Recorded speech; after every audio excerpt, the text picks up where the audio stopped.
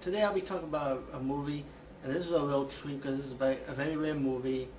I heard it's, I think it's only on VHS, so you might have to get a DVD transfer of this. But luckily, for some reason, guess what?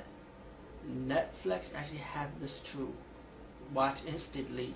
So guys, take advantage of this opportunity of watching this treat. If you remember the Demon franchise movies, kind of like the Demon knockoff movie in Italy, you know what I'm saying? There's only two official sequels towards that movie, is Demon 1 and 2. But then you have these other unofficial sequels, like Demon 3, 4, 5, 6, and whatever, you know what I'm saying? But it's not really called Demon. They just had like different titles, like its original title, but they changed it to Demon, so they continue with the Demon franchise. I don't know if it's in the US, I guess, for the US audience. But really, this movie was actually called Demon 6, but in reality it's actually called The Black Cat. So I'm going to go with the original title. This movie, I liked it. I mean, it depends on your style, guys. I mean, this movie isn't for everybody, but if you grew up around or used to watching a lot of Italian cinemas, especially when it comes to campy or cheesy type of stuff, like how the Demon movies are. And this movie is about these two producers, right?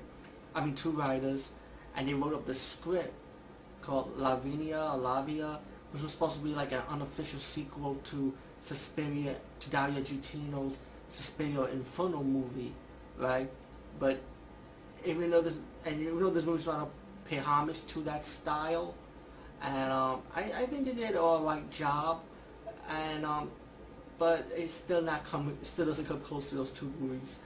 But still, of course, even though Dario Argentino, even as time moved forward, even before this movie, we had a movie called Mother of Tears, which is the true official sequel to Dario Argentino's 1 and 2 of Suspiria and Inferno, which is the Mother's trilogy, the Mother of Tears trilogy. And as for the Mother of Tears movie that Dario Argentino did, it was okay also, to be honest with you. It wasn't really all that. But anyway, we're talking about this movie, The Black Cat. So anyway, the witch in this movie called Lavia, who happens to be the good mother in this script, and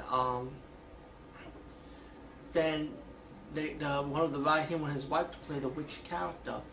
There was a scene when the wife trying to dress up as the witch, and the witch shows herself in the mirror. She jumps off the mirror, and like green slime fall over his wife's face and stuff. It was kind of crazy, but and as to fast forward, there's the talking scenes mostly, and there's some scenes that do pick up, you know, in this type of style of movie, of course. I really enjoy it. They are like simple kill scenes. There is one heavy kill scene, which is pretty much the scene you just saw just now, with the explosion, blood scene gushing out. This movie became like a drama, suspense, thriller, and then you get your supernatural theme added in this movie.